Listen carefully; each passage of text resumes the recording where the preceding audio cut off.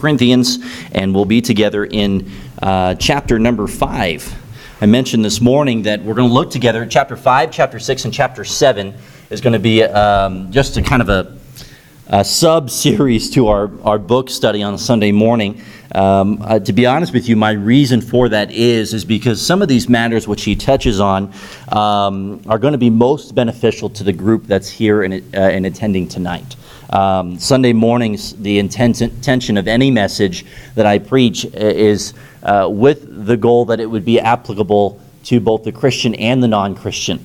Tonight, not that the gospel is not to be mentioned, but I believe tonight I'm talking to mostly, if not all, Christians this evening. And with that in mind, the book of 1 Corinthians brings out the matter of how a church responds when there is a fornication which takes place in the church in chapter 5. And in chapter 6, he refers to how the church is to respond when other Christians wrong us, and whether or not we are to take steps of taking it to court and that sort of thing.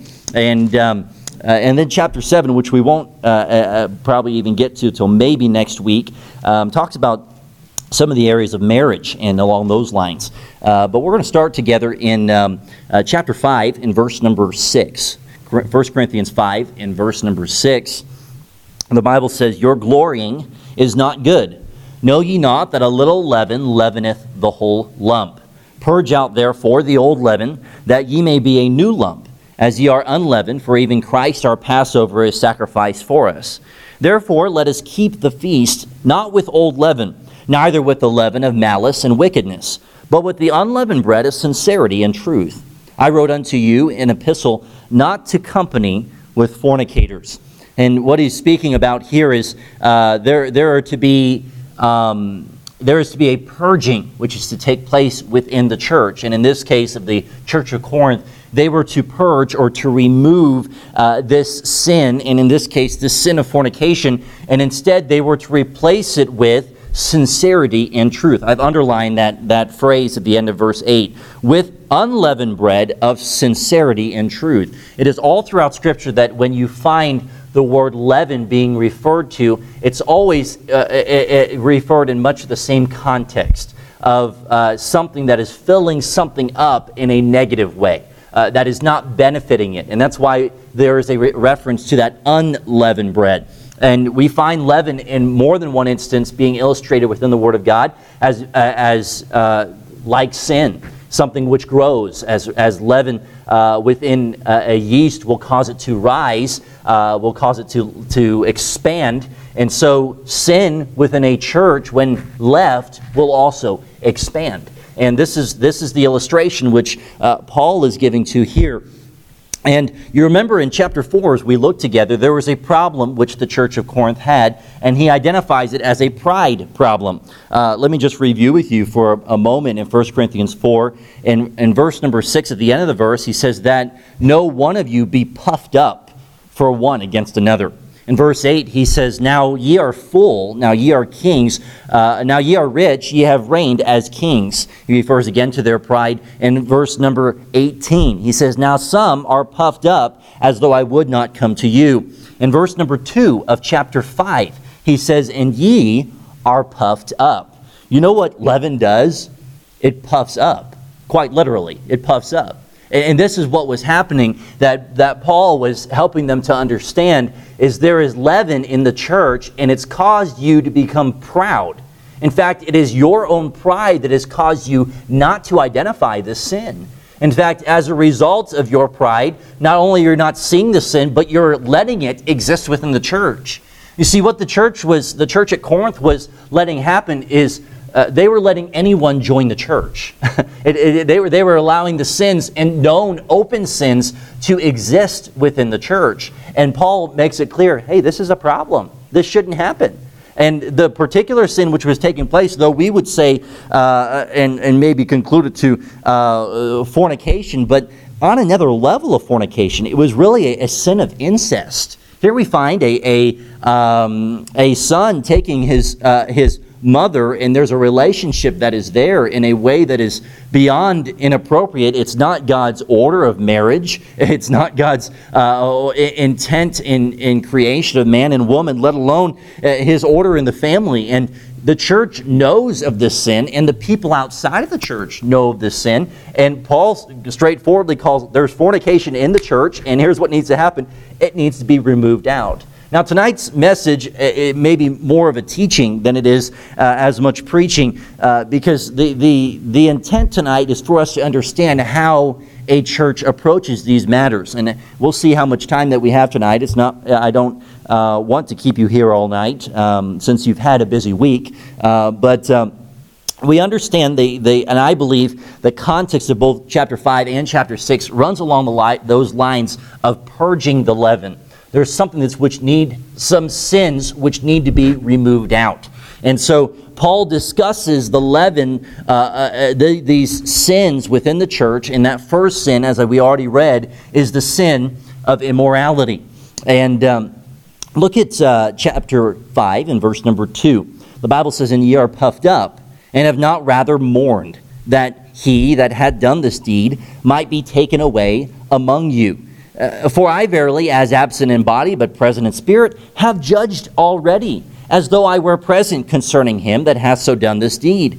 In the name of our Lord Jesus Christ, when ye are gathered together in my spirit with power of our Lord Jesus Christ, to deliver such an one unto Satan, for the destruction of flesh, that the spirit may be saved in the day of the Lord Jesus.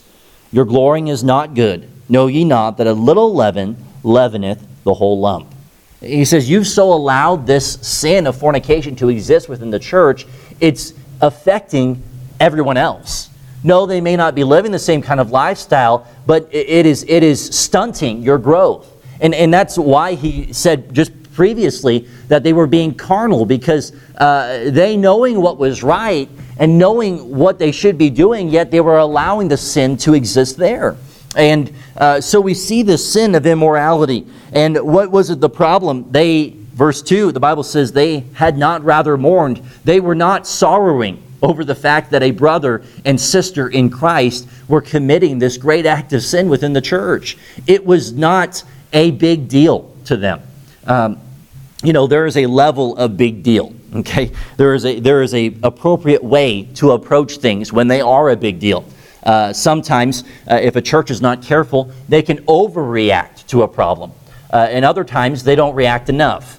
And the Word of God is telling us here, this order within these things is, first of all, there should be, of God's people, when there is known sin, it should bother you. It should shock you. And if it doesn't bother you, then something's wrong.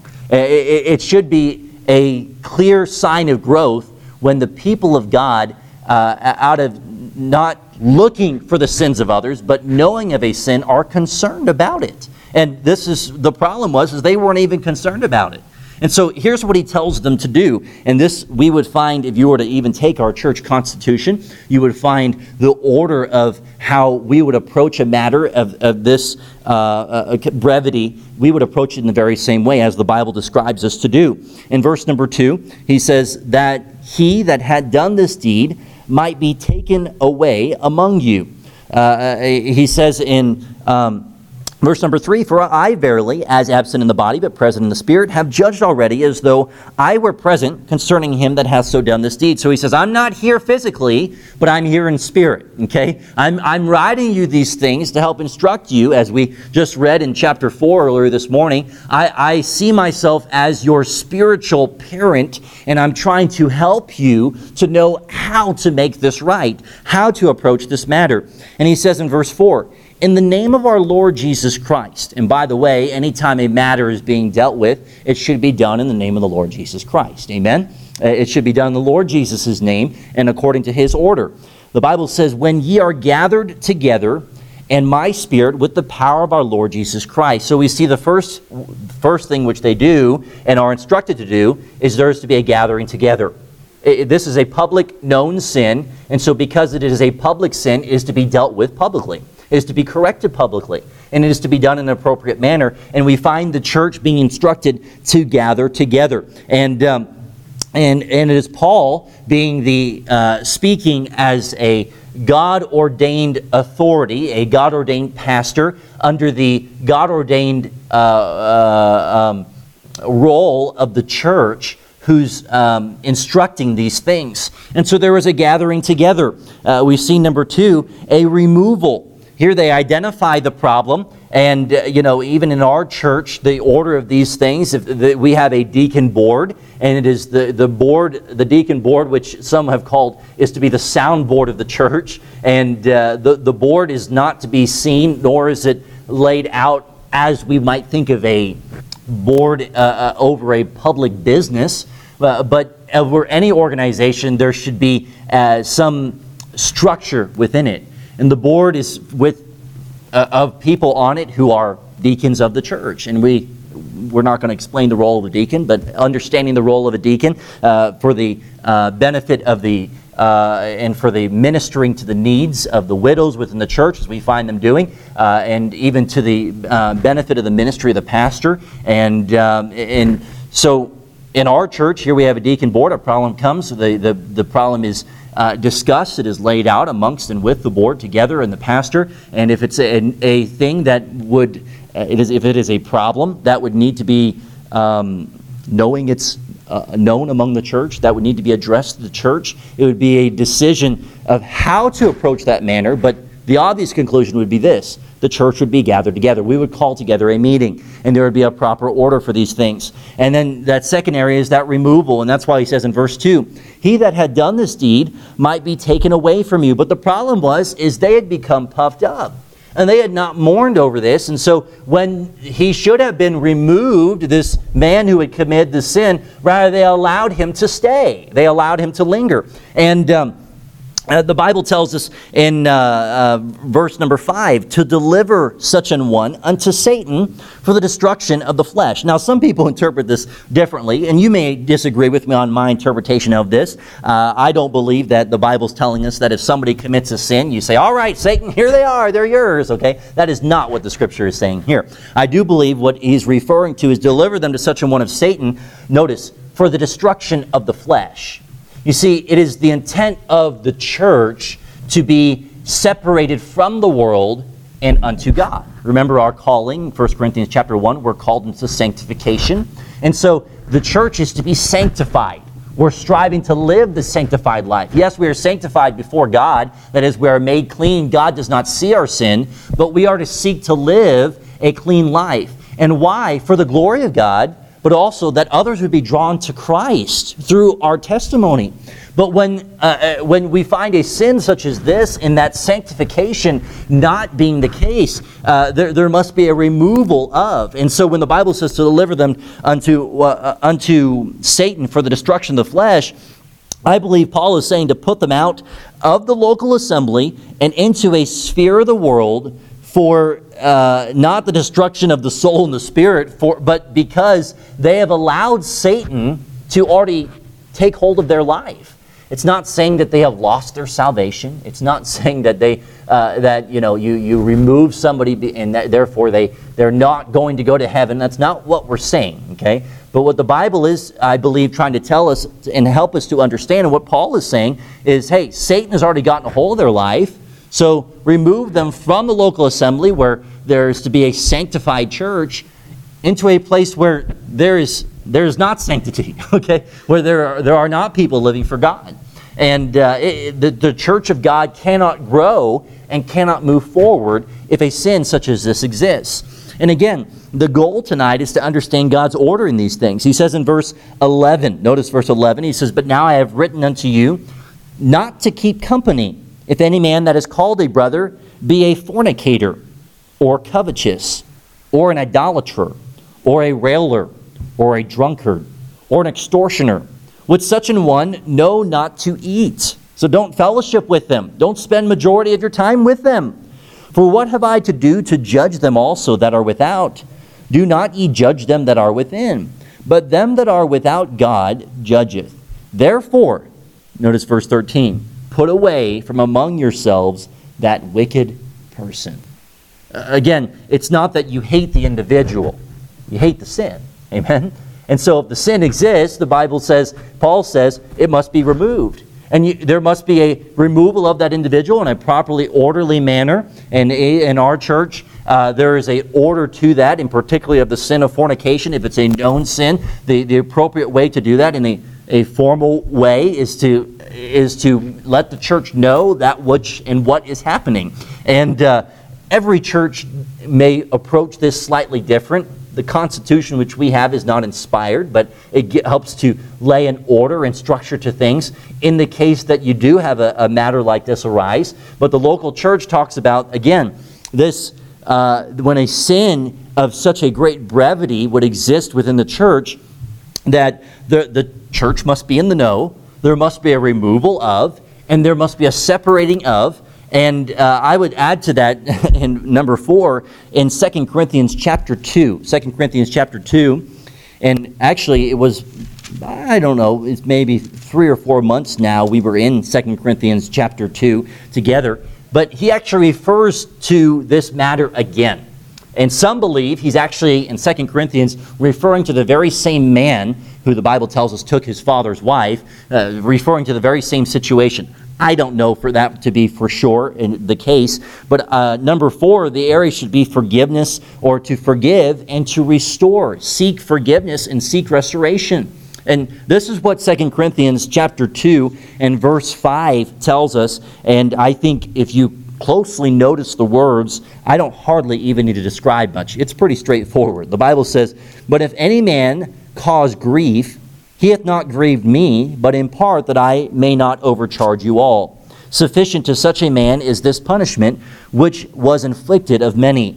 So that contrariwise, ye ought rather to forgive him, and to comfort him, lest perhaps such a one should be swallowed up with overmuch sorrow. Wherefore, I beseech you that ye would confirm your love toward him. For to this end also did I write, that I might know the proof of you, whether ye be obedient in all things. To whom ye forgive anything, I forgive also.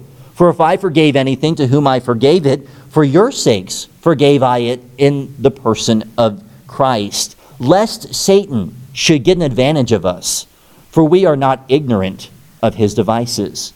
Knowing who Satan is, and knowing that the people understood what he was saying, he says, hey, somebody's committed sin. Yes, there's been grief within the church. People have been hurt. The testimony of Christ has been harmed, and maybe there's been a removal. Yes, there's been a gathering together. Maybe there's been a matter of separation, but it does not mean that you should not seek forgiveness and restoration. There is a proper order to these things. And again, you go back and study this passage. We could spend a long time within this, but understand God has an order within things. And really, as was testified even tonight, what we heard this week in revival meeting would go right along with this passage in the matter of forgiveness. True forgiveness is of the heart. It's being willing to say, to let it go, to release them of those imprisonment, should we say, imprisonment bonds of unforgiveness, and we're seeking out the best. Now, trust may be lost, but forgiveness still must be sought, and we must seek to confirm our love toward that individual, that they know that we love them, but hey, there's some trust that's got to be earned back. Yes, we forgive you, but there's some trust that has to be earned back. And so there is a time for those things. But the wrong way to approach that is, we want nothing to do with you. Don't look at me. Don't talk to me. We don't want to have any association with you. And I believe this is what Paul is trying to say, that this is not the way that you approach a matter. There must be forgiveness and restoration sought. And by the way, one can seek restoration, whether this is personally or within a church, but one can seek restoration, but until that individual also seeks restoration, can it fully be God's order of following this manner of forgiveness and true restoration, should we say. And so it goes both ways. I would say probably in most cases, not in every case, but in most cases when there is a sin that exists to this brevity, in most cases that individual has so removed themselves from the situation that for the sake of the church, they don't associate with anyway. But it's important for the church to understand that if a matter like this has taken place, that we must have a spirit of forgiveness, that we must seek restoration, and that there would not be any roots of bitterness or discontentment or that gunny sack holding on to type personality like we talked about. We're keeping an open heart before God, a clear conscience with man and a clear conscience with God. Because we can yet again stunt our growth if we allow this to come in between. Turn back to 1 Corinthians and look again in now chapter 6. Not only do we see the sin of immorality, but we find the sin of going to court with other Christians.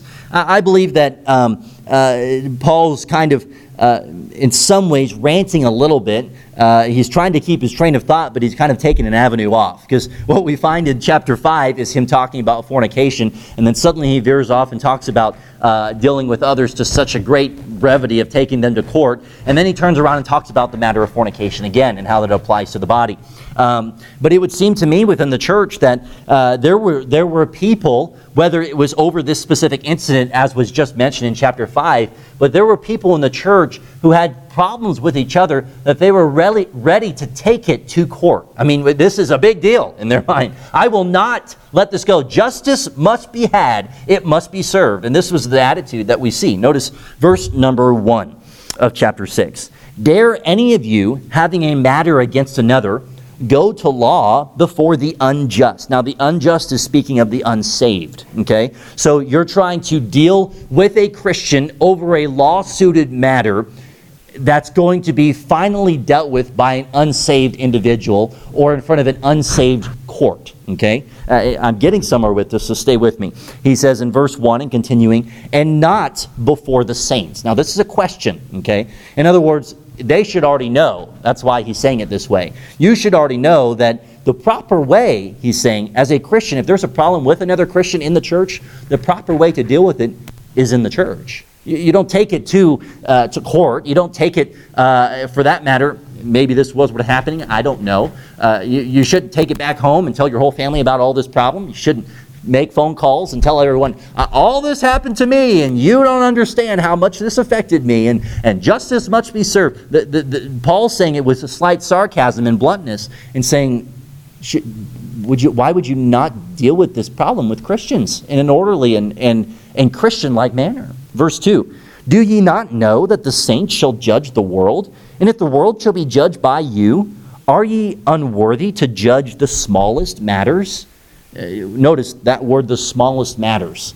Paul's calling what they are getting all uptight about petty little things. You guys are making mountains out of molehills. You are making a huge deal out of something so small.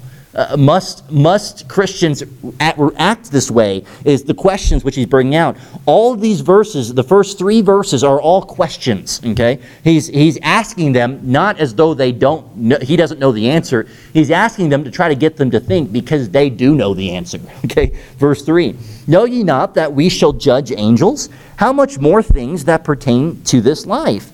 If then ye have judgments of things pertaining to this life, set them to judge who are least esteemed in the church. Verse 5, I speak to your shame.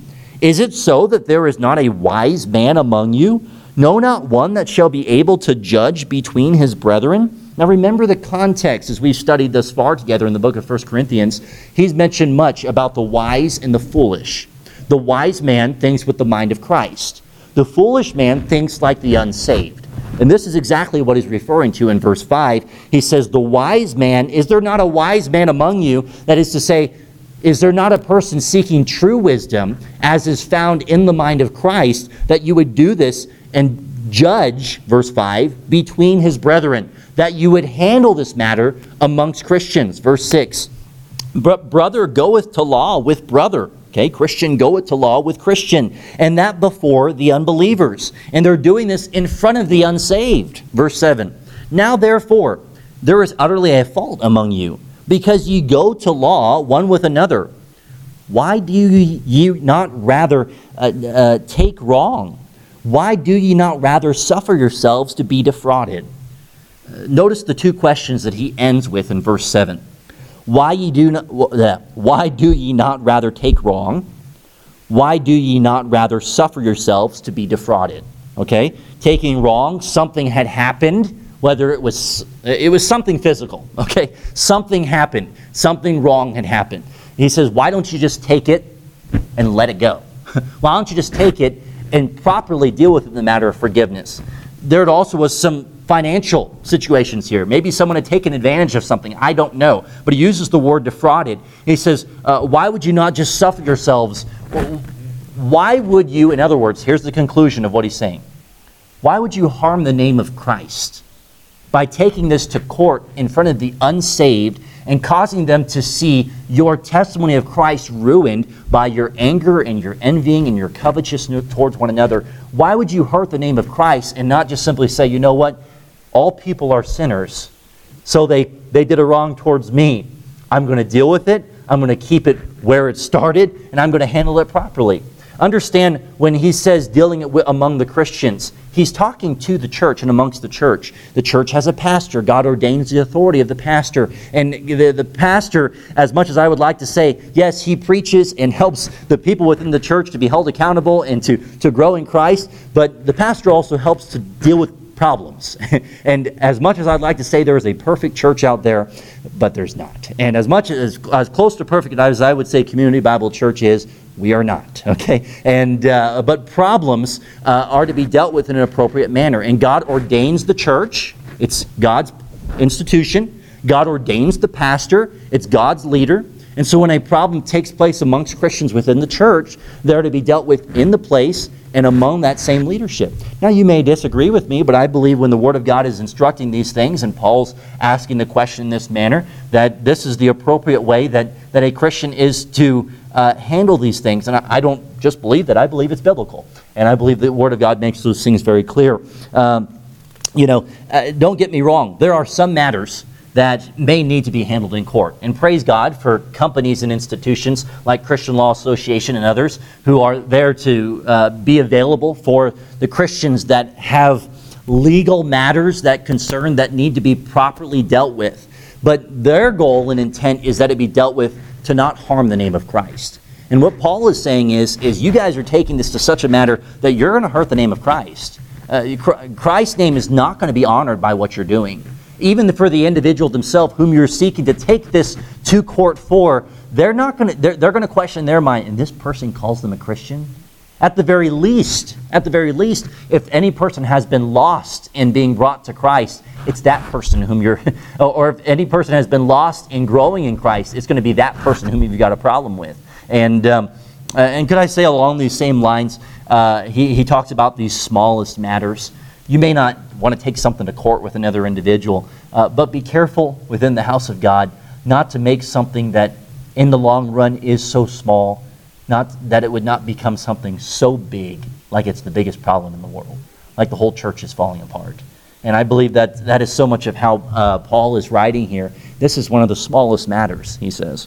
And now he turns around and talks about the sins of the body. And this would be the last point this evening of these sins. He's talked about the sin of immorality within the church, how to deal with it. He talked about the sin of going to court with other Christians and how to deal with it. And then he talks thirdly about the sins of the body and how the body does not belong to the Christian. And I don't intend to spend forever here, but let's look at verse number 8 of chapter 6. The Bible says, "Nay, ye do wrong, and defraud that your brethren. Know ye not that the unrighteous shall not inherit the kingdom of God? Be not deceived." Okay, here's what they are not to be. "Neither fornicators, nor idolaters, nor adulterers, nor effeminate, nor abusers of themselves with mankind, nor thieves, nor covetous, nor drunkards, nor revilers, nor extortioners shall inherit the kingdom of God. And such were some of you." In other words, he says, some of you have the same problem.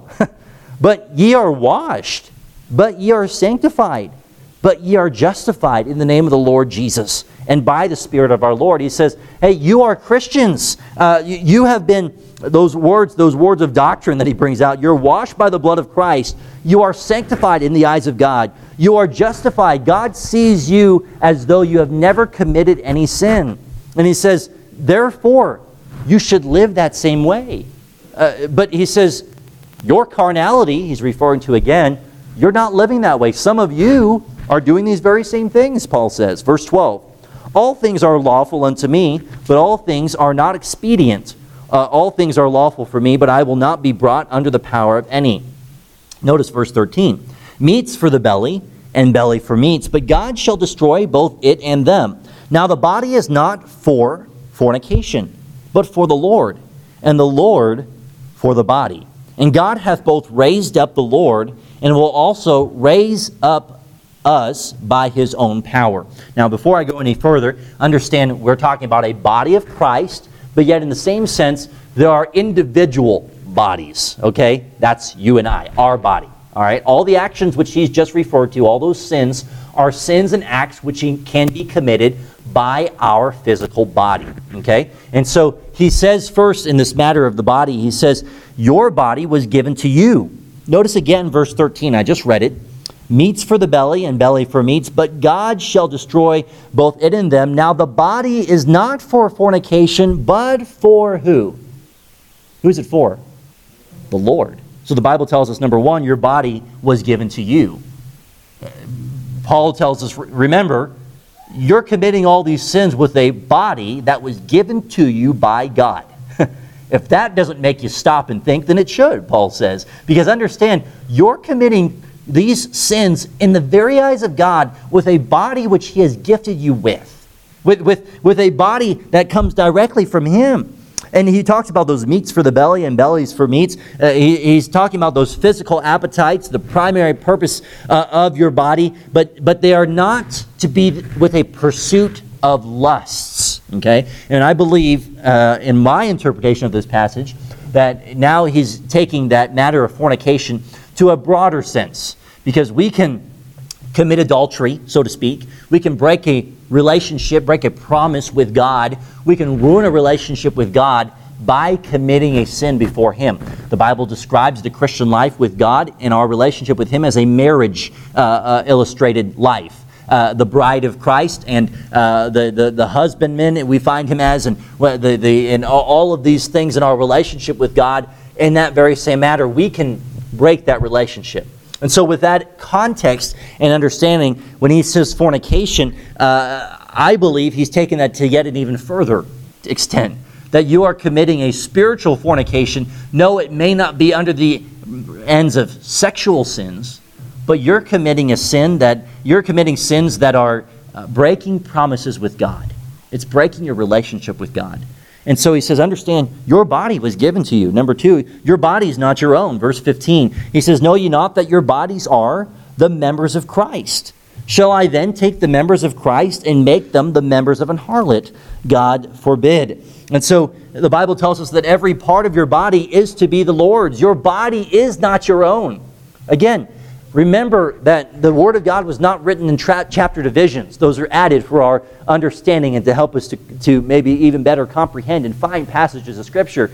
But that the people to whom he's writing to, he just got done saying in chapter 1, as we would find it, that you are called to be sanctified and in fellowship with other believers. This is your calling. This is the type of lifestyle you are to live. God has called you to be that because you are believers. But he says, you're not living with a body as though it belongs to God. You're living with a body as though it belongs to you. But he says, God's given you that body. Your body is not your own.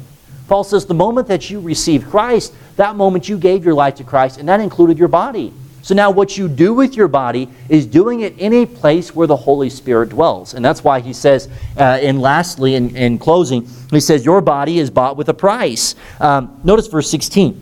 What? No, and again, notice the sarcasm. What? Know ye not that he which is joined to an harlot is one body? For two saith he shall be one flesh, but he that is joined to the Lord is one spirit. Flee fornication. Every sin that a man doeth is without the body, but he that committeth fornication sinneth against his own body. What? Know ye not that your body is the temple of the Holy Ghost, which is in you, which ye have of God, and ye are not your own? If you haven't circled that in your Bible, I would. Verse 19, ye are not your own. This isn't your body. Whose body is your body, should be the question we ask. Are you letting your body be so given to God that you are not allowing your body to be used to commit any sins that would be that would harm the very name of Christ? This is why the Christian does separates from the things of this world that would harm the body, such as alcohol and tobacco and all of these things that would harm the temple of the Holy Ghost. And that's what he says. Know ye not this?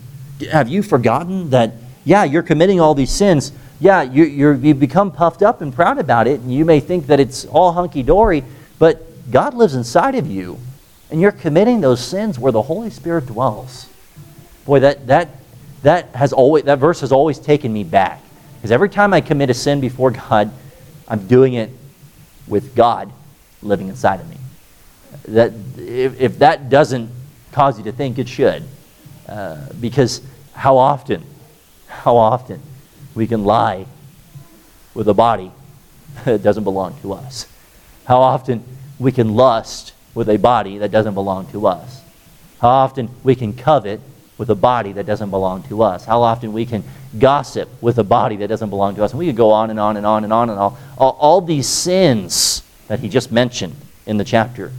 These are the sins which can be committed with the body.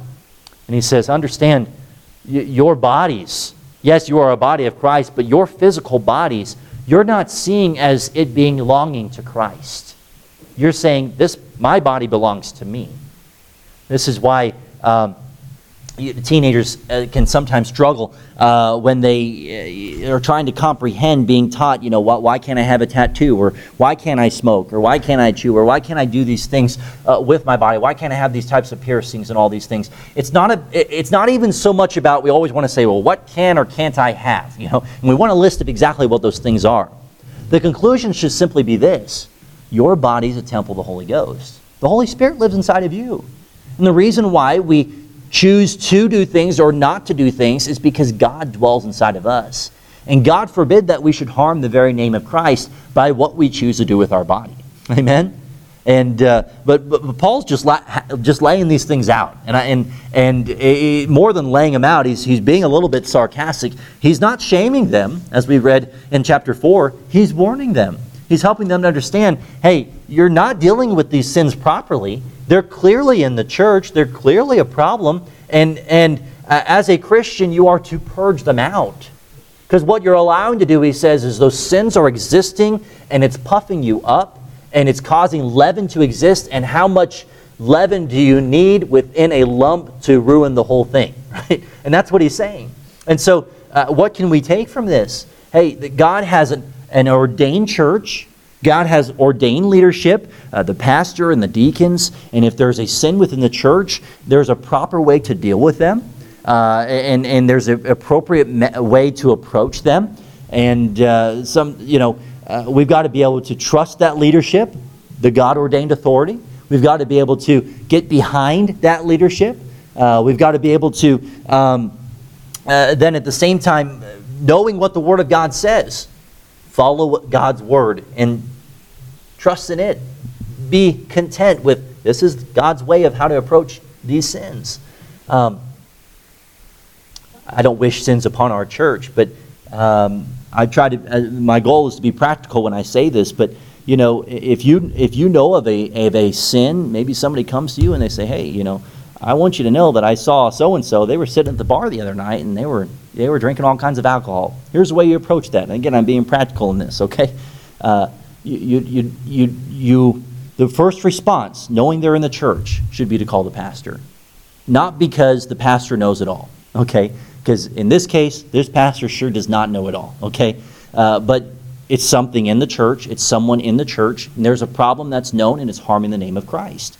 You're taking that problem to the God-ordained leadership, and at that point, you leave it there. And you believe that God's power, as Paul refers to it, the Holy Spirit is going to lead that God-ordained authority to deal with it properly. And are there some cases where things aren't dealt with properly? Yes, but you know who's going to be held accountable to God for that? That God-ordained authority. And so the problem can be sometimes is when we know that there's a problem, that we can do one of two things. We can either hold on to it and we don't tell anybody, and this is what the church at Corinth was doing. They were just letting it exist. Or we can talk about it amongst one another, and we're letting the leaven within the lump grow. And now it's influencing others and hurting the name of Christ within the church. You understand what we're saying here? And I don't think you can get any more practical than the way Paul lays things out. How much more black and white can you get than how he lays these things out? But God has an order to things.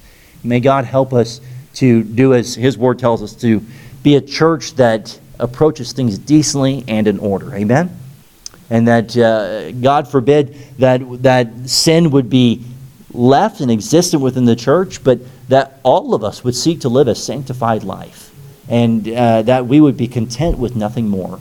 And doing as Paul said in chapter 4, I am simply seeking to disciple others to Christ, grow in my relationship with God, but disciple others in Christ, that they would also grow in Christ just the same. And that should be what our eyes are upon. Amen? I know a little bit of a unique service tonight, but these things are important for us to know. I think that there are very likely some, maybe even here this evening, that up until tonight, maybe you did not know these things. You had not understood God's order to these things. One thing that I do with this type of information is I use the blank pages in my Bible, and I write down those passages of Scripture.